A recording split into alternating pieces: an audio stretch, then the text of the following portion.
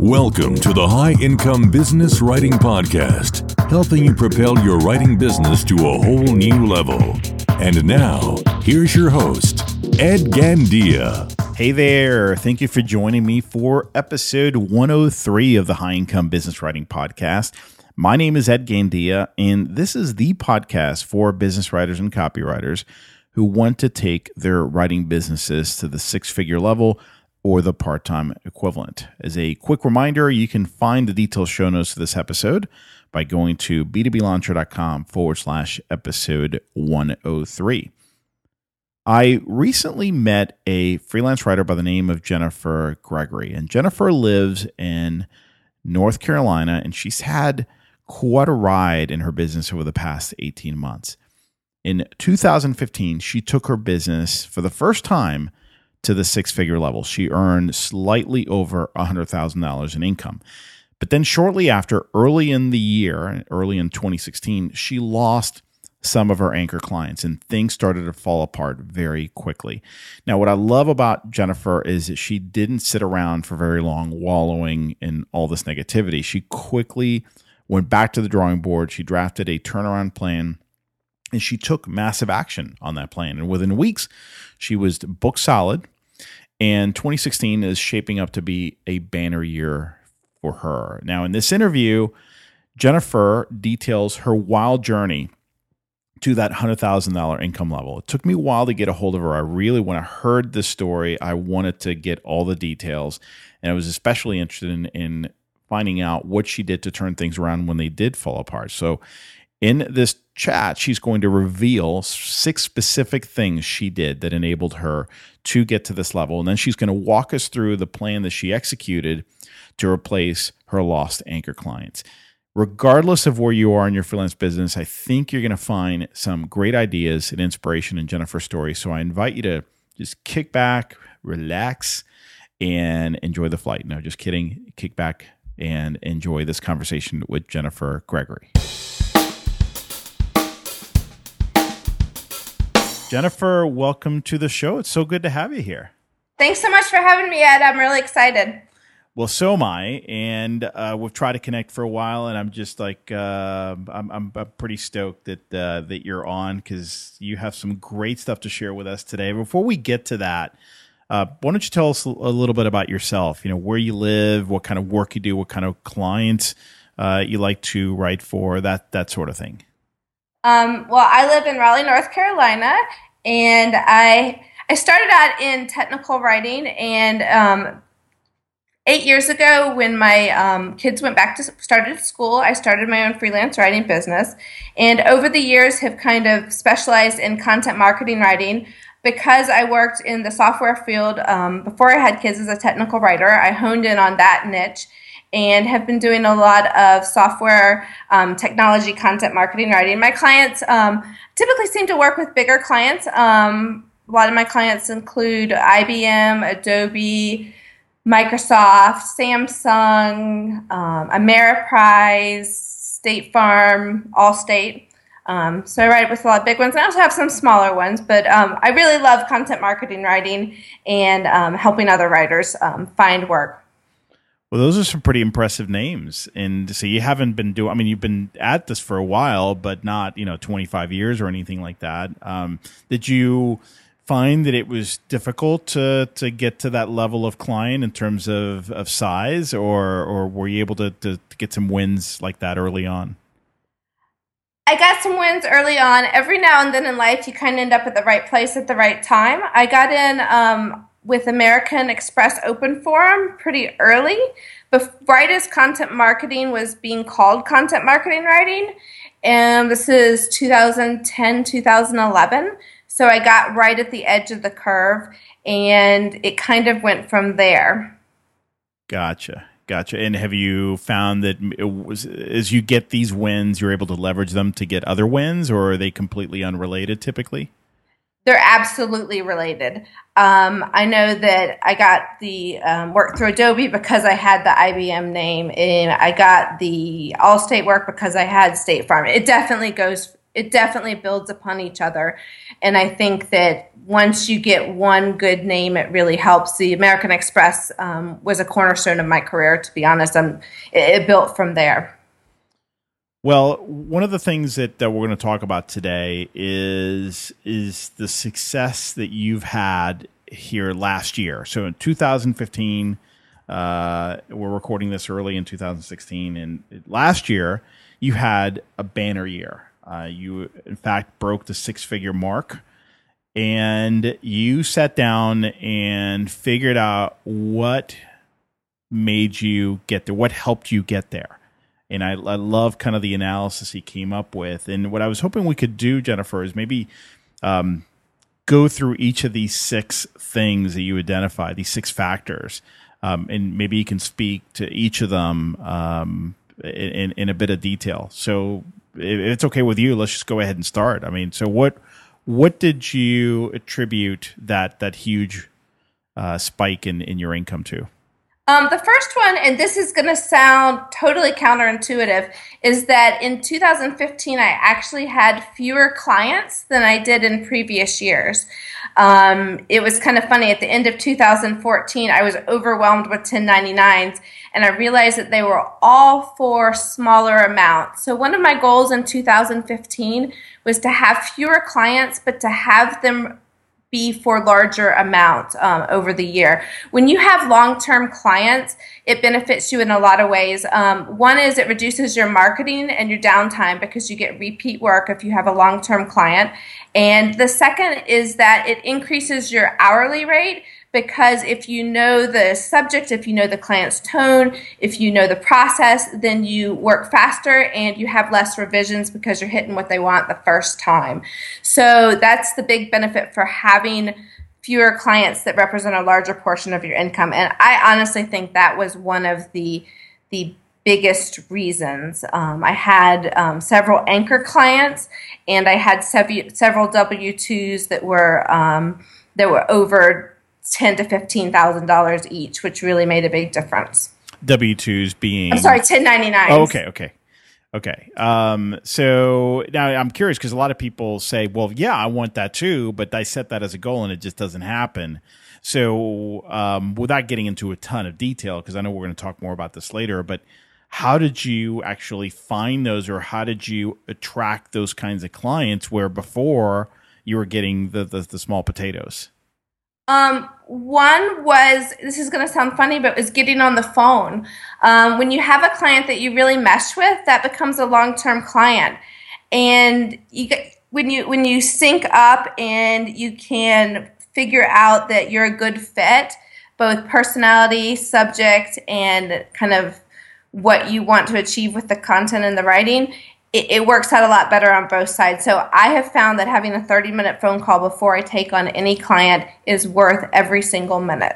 So you make it a point to get off email early on and try to have that conversation with that prospect.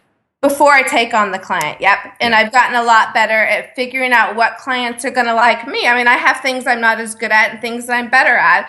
And if you can find a client that really values your strengths and is willing to work through your weaknesses, then you're going to get long-term work. And so by having that conversation up front and finding good matches, being better at spotting them, that was one of the ways that I got long-term clients. Perfect. Okay. So really fewer clients, being more strategic, more selective. And I know that's easier said than done sometimes, because you get an inquiry and it's good money, but if it's not the right fit, then you have to say no so you have room, right, for the bigger clients. And I also think it's important to realize what's an ideal client for you. For some writers, they like an ideal client that gives them a longer lead time. One of the things that differentiates me is I'm happy to turn things around pretty quickly if I have the time for my clients. So that's not a sticking point for me. So you want to figure out who's going to be for you specifically. Okay, very good point. So let's talk about the second reason why you did so well last year. Is that I developed a high-paying and in-demand niche. This was kind of another thing that right place, right time because of some good decisions that I had made previously. I ended up getting a gig working for an agency I had done work for before, writing about data analytics. And data analytics became a very hot subject in the past year or two, and it's a specialized subject that not everyone can write about. So when you have a niche that there's less writers and it's in demand, you can command a higher rate, and you also have less competition. I think this is so important for every writer to strategically figure out their niche. And I also think that you have to pick a niche that you're interested in, you're good at, and you enjoy writing about. Because if you try to pick something that's not a fit, you're slower, you're not as good, and it just doesn't work. It has to be authentic. It has to work for you and work in the marketplace. A great point. I would add that it should be a niche or a target market that has a demand for writing, for content marketing, copywriting, whatever it is you do, and pays well. Because when I hear people talking about, well, I guess what I'm interested in is sewing, for instance. I mean, that may not be the best niche, right, in terms of getting good money for your work. I totally agree with you, and I want to add that if you can find a way to also add a B2B component to whatever niche you have, that typically increases the demand and the rate that you can ask. If you can have a B2B niche, that works even better. Great point. So the high-paying, in-demand niche. Let's go to number 3 in terms of negotiation. What's that about? I'm a terrible negotiator. And it was kind of funny. And the turning point for me was my son, who was about 10. I was on the phone with a client, and he listened to me basically go off my starting price $200 in 3 minutes. And I got off the phone, and he said, "Mom, why are you worth $200 less than when you started?" Ooh. Sharp kid. Yeah, it was kind of a reality moment, and if a 10-year-old could figure that out, I was obviously doing a terrible job. So this is really understanding your strengths and your weaknesses, like I talked before. So for me, I am not good at negotiating on the phone because I want people to like me, to be happy, which is not a good business strategic trait. So what I say is, let me think about this and I'll get back with you in email. And I do negotiations over email, which has worked much better because then I have an accountability buddy who's a fellow writer. And so I can bounce ideas off with her as I'm negotiating, and she always tells me to go higher. And I have time to think about it, and I'm not put on the spot. So email works best for me. So it's figuring out what works better for you to be a better negotiator based on your personality. And you notice a difference just by kind of taking it off the phone into email and having that time to process, right, some of the ideas and what you'd come back with? Absolutely. Over email, I have much more courage, and I've asked for higher rates and gotten them that I would not have done over the phone. And this may not be true for everybody, exactly the email versus the phone, but the bigger point is figuring out, if you're not a good negotiator, what you can do to work to your own personality and strengths. Oh, that's a very good point. I think the standard advice out there is no, you need to get on the phone or in person, of course, which is not practical for most of us. But I disagree with that. I think you have to play to your strengths. And I'm kind of like you. I tend to be a better negotiator once I've had time to let the information sink in and simmer for a while. And I'm not quick on my feet when it comes to this sort of thing. So it is better if you can think about it. I think for most of us. So yeah, and I think a lot of writers are a little different than other business people. A lot of writers are introverts. A lot of writers love what they do, and this actually goes into the next point. So I think that tip will work well for a lot of writers. So let's talk about this next point. What was this about? I treated my freelance content marketing writing career really as a business. And it was a switch in my head and how I presented it to myself. When people asked what I did, I used to say, I'm a writer. And at the beginning of 2015, I changed what I said, and I started to say I own my own freelance writing business. And it sounds simple, but it changed how I view my business. And in 2015, I did the things that you do if you own a business. I finally invested in a high-quality website, and previously I had just had a very basic site. And I started outsourcing more work to my virtual assistant, and I paid to attend Content Marketing World, which is one of the biggest conferences for where my potential clients go fishing where the fish are. So I really started investing in my business and viewing it as myself as a business owner, not just a writer. Those are huge moves, and I agree with you. They may not sound like a lot, but that's important. It sounds like you noticed the difference right away. Absolutely, and I was able to start making. When you view it that way, you make different business decisions. What's an example of that? Let me get back. Let me think about that, and I'll get back to you on that one. Okay, cool. But I do agree with you. I mean, I think that investment in Content Marketing World, for instance, just to comment on that, that is not a cheap conference to go to. The ticket alone is pretty expensive. It's over $1,000. So the fact that you did that, that is not the kind of move that someone who thinks of themselves as a writer for hire would probably make. But someone who sees it, knows they run a business, sees it as an investment. And interestingly enough, that move has paid off tremendously. I'm actually speaking this year. So because I went, I learned a lot about the conference and was able to organize a panel through ASJA, and I'm actually a speaker. And because I'm a speaker, I was also asked by marketing profs to help teach a course on content marketing writing. Wow. So that one move has snowballed.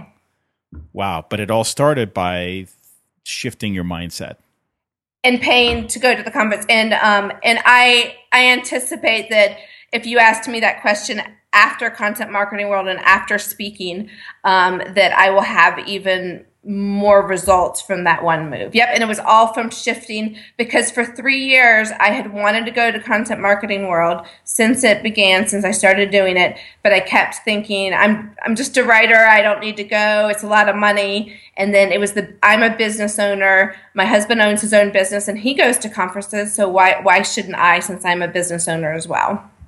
Interesting. Good stuff. Okay, so moving on to point number 5, working with nice people. I love the sound of that. I'm sensitive.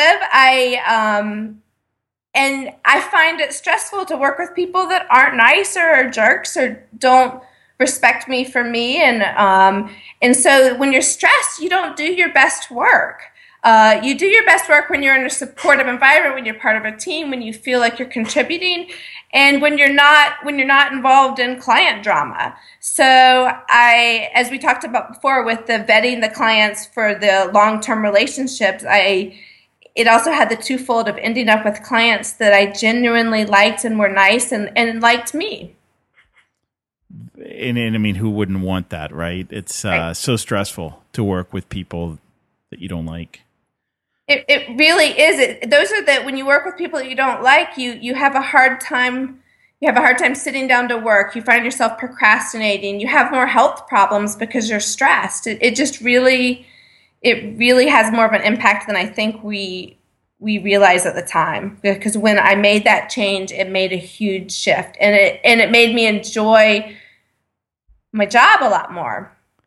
And you know, Jennifer, I think a lot of people who listen to this might be thinking, maybe not a lot of people, just trying to think of what the reaction might be. Well, that sounds great, but I take whatever I can get. And I have to keep going back to this mindset issue. That is not true. You've chosen to believe that. So far, what you've shown here is that, no, you made some decisions and you stuck to those. and it was hard, but it did make a difference. And I lived worked in a business. I had no choice. I had to work with people, many of whom I didn't really care for. Some of them I couldn't stand. But, I had a boss and I had to do what I had to do. And I told myself if and when I go out on my own, I'm going to have more control over the kind of people I work with. And I think for a lot of people, that's a big one.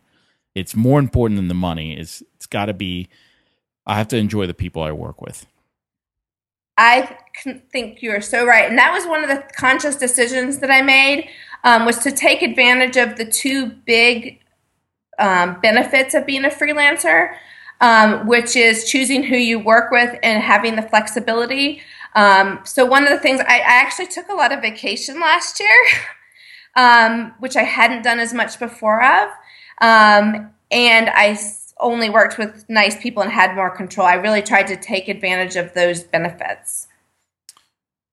So let's go to the last point that you uncovered. What was that about? I made time writing for what I enjoy. I mean, data analytics I find it interesting, but it's not that fulfilling. It's not something that you feel you're making as much of a difference. So most of us got into writing not because being a writer is different than a lot of other jobs. Most of us probably consider that our identity. It's how we work out our problems. It's what we've done since we were kids. It's who we are, not what we do. And so when it also becomes what you do, it's easy to not feed the part of the writer that is just so intrinsic. So I think that one of the things I did was try to write stuff that I liked to write about.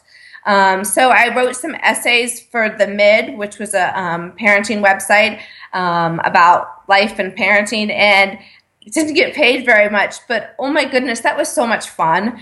And also writing my blog, which I absolutely love. I enjoy it. It makes me happy. And that makes the other part of writing that the not as fun parts easier, because you're also spending time writing in a way that fulfills you as well. And you were very clear, it seems like, why you were doing that, right? If you're Yes. writing an article for The Mid, it wasn't because of the pay. You were clear about that, so you didn't feel awkward. Absolutely, yes. Same thing with your blog. I make very conscious decisions if I'm writing for love or money or both. And by love, I mean something that I love. So if I'm writing about a topic that I care about deeply, or if this is more of a business transaction, and I think of it as both. I think of both decisions when I take on a client. So this is fascinating, and these 6 reasons they make total sense. I think anyone can kind of follow that and maybe apply that to their business in a very conscious way, week after week, and improve what they're doing. But freelancing is not always rainbows and sunshine, though, isn't it? And Absolutely not. I know you've also shared with me that even though you had a banner year in 2015, very early in 2016, things began to fall apart. So can you tell us a little bit about that? Yes, I thought I had 2016 all wrapped up where I didn't have to worry about clients. I had 3 big anchor clients, all that I was very excited about. And I had taken most of December off, went back to work to sit down, and I had no work. And I didn't hear from these clients I was supposed to start with in January, or work that was supposed to continue. And I wasn't hearing back. And over the first couple weeks, I realized that 2 of the projects were delayed indefinitely and still haven't picked up due to reorganizations at the companies. And one was for a very large tech company I was very excited about. And the other was a large tech company that cut the content that I had been doing for them by 75%. And considering that they were a fourth of my income in 2015, that's a pretty large chunk. So I literally had very little work at the beginning of 2016. Wow. Ta-da! Welcome 2016. What do? You thought you had maybe another 6-figure year in the works, and suddenly there's almost nothing there. So what did you do? I took it as a challenge because I've been blogging for 3 years about how to make money as a content marketing writer. But for the past 2, I've gotten really lucky where the work's really come to me. I have not had to market very much. I was at the point where the work was coming to me. So I decided it was a challenge to make sure that the advice that I'd been giving out really worked. And to hopefully maybe inspire some other people, or if what I had been saying didn't work, then I needed to redo the advice. So I took it as a challenge, as a game, and I made a list for my blog readers of a bunch of different marketing activities and did a January marketing challenge and did it myself. So I'm curious because it hasn't been that long. Let's start with the results. So just so people know. What has come out of that so far that you can attribute to it? So after 45 days of marketing, I ended up with about $50,000 in client gigs that are signed in contract for the next year, as well as a number of very warm prospects that should turn into client gigs. And actually, I take that back. It's now 64,000 in 12-month contracts. Holy cow. So in 45 days of prospecting and marketing, you're able to generate $64,000 in basically booked work for the year. And one of them, to be honest, is a 12-month contract that's worth about $36,000. Yeah, but still, I mean, that's massive. So you were in panic mode early in January.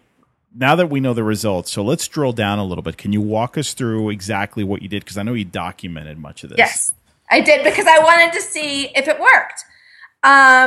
So I sent out 53 letters of introductions to content marketing agencies I'd previously not contacted.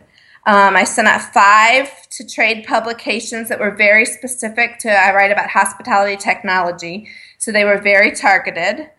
I decided to no longer be lame on Twitter, and I started targeting content marketing agencies and content marketing managers specifically on Twitter. And doing what there? Following them, which actually ended up turning into me simply following a local content marketing manager. I got a $2,500 contract already, and hopefully we'll get more work from them just from one Twitter follow. Wow. He followed me back, direct messaged me and said, hey, I'm in Durham. We're going to the same conference. Let's connect. So it's interesting. Interesting. Who said that Twitter was dead? Yeah, I don't think it is. And the other thing that I did was I followed up on 15 letters of introductions that I'd sent out in 2015. And then I checked in with 5 previous clients to see if they had new projects. And the next one I did was checked in with a new client whose project had gotten delayed to see if they had other projects. Both of those moves were where most of my success was. Do you want me to keep going through what I did or talk about those? Actually, if you could use a little more detail, so that because I think this is one of the areas where a lot of people miss out on. I believe and strongly believe, because I see it all the time, that one of the biggest sources of opportunity is in previous clients, dormant and past clients. Yes. And people tell me, yeah, but I'm trying to move on. I'm trying to get better. I get that, but if you're in that situation where you need to generate something fast, your highest probability source is going to be people who already trust you, who already have worked with you. So I'm curious what you did. Like, how do you go back to someone you haven't worked with in a long time? It's kind of awkward, especially if you haven't been in touch. Hey, Bill, I know it's been a long time. What's up? So I was really honest with people. I said, hey, I want to touch back base. I'm expanding. I have some openings right now because 3 of my large projects got canceled or delayed. do you need any content marketing writing? I was very honest. And I found that worked really well because it showed that I was in demand and everybody understands that stuff happens in business. The one client that ended up giving me the $36,000, I was very honest. Specifically what happened, and said, hey, just want to let you know that I am available and that I have a lot of free time. And she said, we will definitely keep you in mind. Wow. Okay. Excellent. So you checked in with previous clients, projects that had gotten delayed before. And one of the things I did with a new client whose project had gotten delayed to see if they had others, it was an agency. They had found me through my financial niche. They didn't really realize that I also did a lot of tech. So I emailed them back and said, hey, I want to let you know about that I do a lot of technology writing. Here's some clips. And within 3 days, I had several very large tech companies that Verizon and Hewlett-Packard, I got on their client list as their projects because of that. I love that. So you did something that I think is very important, is if you're going to follow up with people, don't just say, hey, you got anything? Come up with a reason. The reason is so important. It doesn't have to be incredible reason, but you found a good one. Hey, I don't know if you know this, but I also write about this. I'm also, an expert, or I'm well versed in on this topic. And look at that. I mean, it worked. Yeah, and I also think that a good way is if you go back to a previous client, you can say, hey, wanted to let you know that I got a lot of expertise in data analytics over the past year. Here's some of my new clips. Let them know what you've done, what new value you added to yourself that you can bring back to them. Or I've learned a lot about social media. I'd love to help you with that. Like, show what you have to add. And also, if there's been something that you've talked about in the past with them that maybe they wanted to do, bring that back up. Maybe they've forgotten. Yeah. Oh, great stuff. Great stuff. Okay, so let's move on to some of the other things you did then. I applied to some job ads. I updated my LinkedIn profile with my new niches and with the new brands that I had worked for in 2015. I get a lot of work through LinkedIn, people finding me through LinkedIn. I updated my website with new clips that had gotten out of date. I followed up with 5 people I met in person. I sent an email to 3 writers in my niche to see if they had any leads. They were all, and these were writers that I had sent leads to in the past. So I really think it's important to network with other writers. So I did not get work that way, but I very easily could have had it been the right time. Yeah, you never know.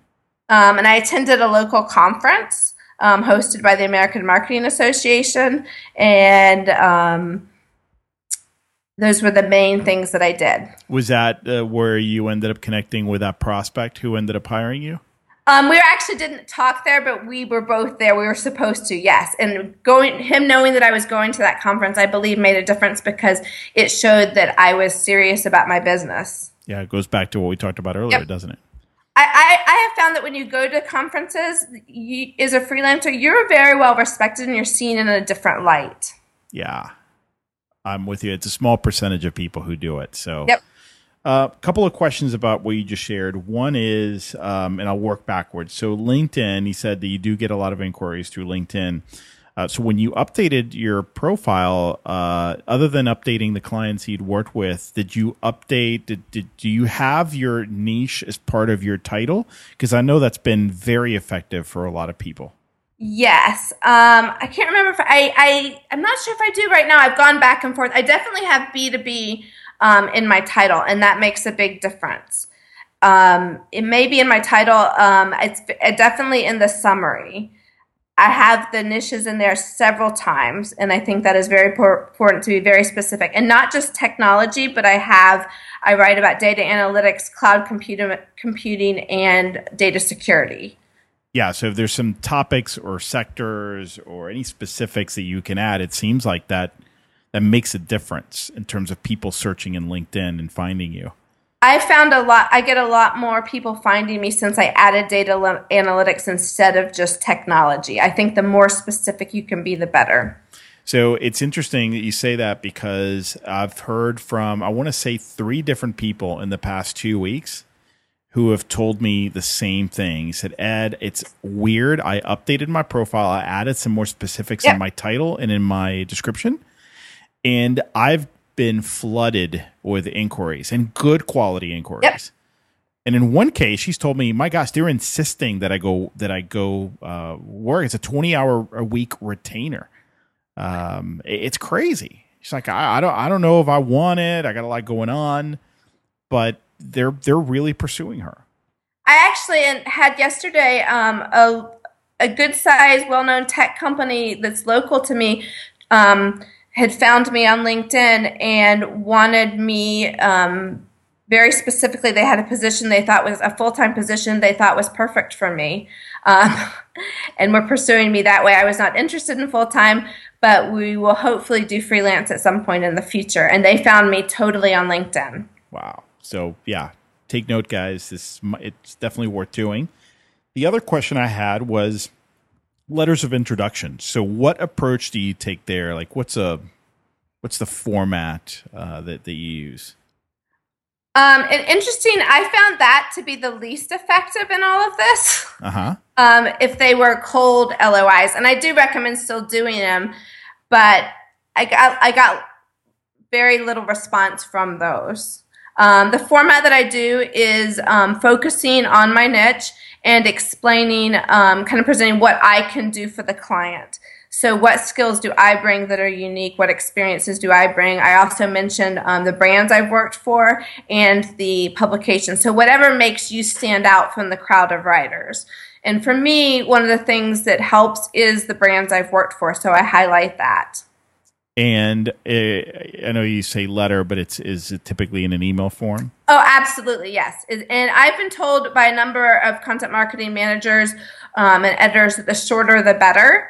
So I've actually heard 5 sentences. I can't keep it to 5, but I did heed that and try to keep it shorter than I did. Okay, excellent. Wow, so this is pretty huge. I'm curious in terms of, you gave some very specific action steps that you took, but overall, what did you learn from this experience here over the past 3-4 months?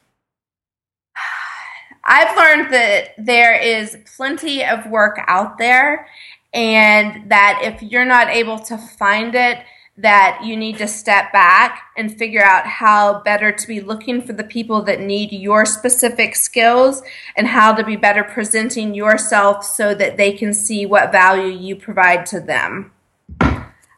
But if you're not finding work, it's not because it's not out there. Yeah, it's interesting you say that, because we've all been there, right? Where the well dries up, and then you start wondering if the world's falling apart. Yes. Oh, okay. And I had 3 days that were not pretty before I started my marketing campaign, just to be totally honest, where I wondered if, I was a fraud, if all my success had been, a fluke, if there was no more work, all the things you say to yourself when you're in a pickle. Yeah. But it's interesting, and I've fallen prey to that. I think everyone has, and I'm glad that you confirmed that you did feel like that. You had 3 horrible days where you thought, oh, maybe is it because it's an election year, or companies like closing their doors, what's going on? And it has nothing to do with that. It's just, right, our reality is what's around us, and that was your perception. I think this is the best time to, people talk about, the good old days of freelance writing with the $1 a word, $2 a word glossies, that they're gone. I really think this is the best time possible to be a freelance writer, because with the content that's needed in content marketing, every business is a potential client. Everybody needs our skills as writers. So I think this is a fantastic time to be a writer. So related to that, Jennifer, what would you say to somebody who says, yeah, but it seemed to be a lot of writers out there? Is the market saturated? I think you have to find where you're unique, figure out what you have to offer. Maybe it's a specific type of writing. Maybe it is a specific industry niche. and find those people that need you. So you want to stand out from the crowd. And the way to do that is to find the people that value your skills, your expertise, and your strengths, those type of clients. I think. And it doesn't matter if there's 1,000 writers applying. If your, heads and tails have something very unique, you're going to stand out. So related to that, do you still feel it's very realistic to earn six figures as a freelance writer? Absolutely. If you want to. That's so important, right? It shouldn't be everybody's goal. No, it really shouldn't. And I have to say that I have kids, and they're now teenagers, but up until this year, I really didn't want to. And I still haven't decided if it's my goal for 2016 or if my goal is to work less hours and make the part-time equivalent, as you say, Ed. So yeah, it has to be your goal. It has to be something that you want, because one of the things as a freelancer is our ability to have the flexibility and use that to whatever you need in your life. If it's more money, if it's more time, that's why we're freelancers. I am with you. Well, so that's a great place to end. But before we do that, Jennifer, first of all, you have a fantastic blog. I love your work, and I want others to know about it. So where can they read your blog? Where can they connect with you? Where can they find out more about what you do? Yes, I have a blog called The Content Marketing Writer, and it's at my website, which is Jennifer Gregory, JENNIFER GregoryWriter.com /blog. And you can also search Jennifer Goforth Gregory and find my website. It's Jennifer GOFORTH Gregory.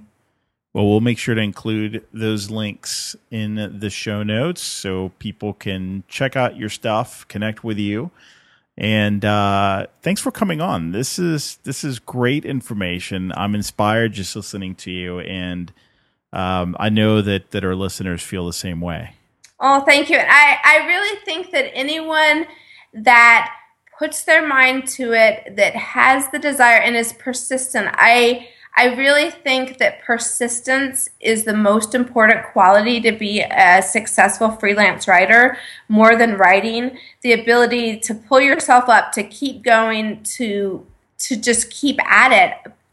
I think persistence is really the number one quality that you have to be successful.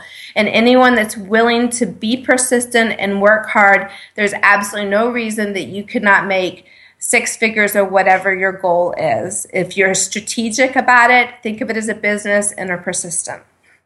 So there you go, folks. You heard it from Jennifer. It's not just me telling you. It's someone who's actually doing it right now. So great and thank stuff. you, Ed, for all your good work and that you do for writers. I really appreciate it. I've been listening to you for a long time. My pleasure. It's an honor to have you here, Jennifer. Thanks for sharing these ideas with us. Thanks, Ed. Well, I hope you enjoyed that interview. And again, you can grab the detailed show notes for this episode at b2blauncher.com /episode 103. It makes for a really good summary of the key points we discussed, and of course, any links that were mentioned in the show. And if you live in the Northern Hemisphere, hey, welcome to summer. This weekend marks the official start of summer, and if you're traveling anytime over the next couple of months, I hope you consider taking me with you on your trip. Now, not literally, although depending on where you're going, I may want to sneak into your suitcase, but consider taking me with you on your phone.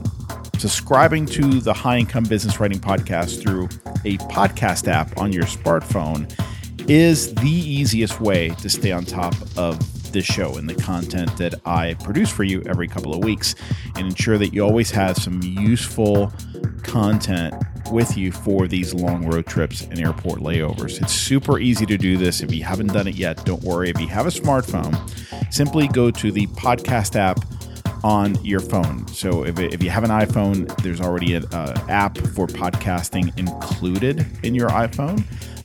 Or you can download any of the many podcast apps that are available on the iOS store and Android app store. And then once you have it downloaded, search for and subscribe to the High Income Business Writing Podcast. And that way, next time you need some quality content to keep you company, it will be just a couple of taps away on your phone. So that brings us to the end of the episode. Again, I am your host, Ed Gandia. Thank you so much for listening, and I hope you have an awesome day. Take care. The High Income Business Writing Podcast is a production of B2B Business Launcher. Learn more at b2blauncher.com.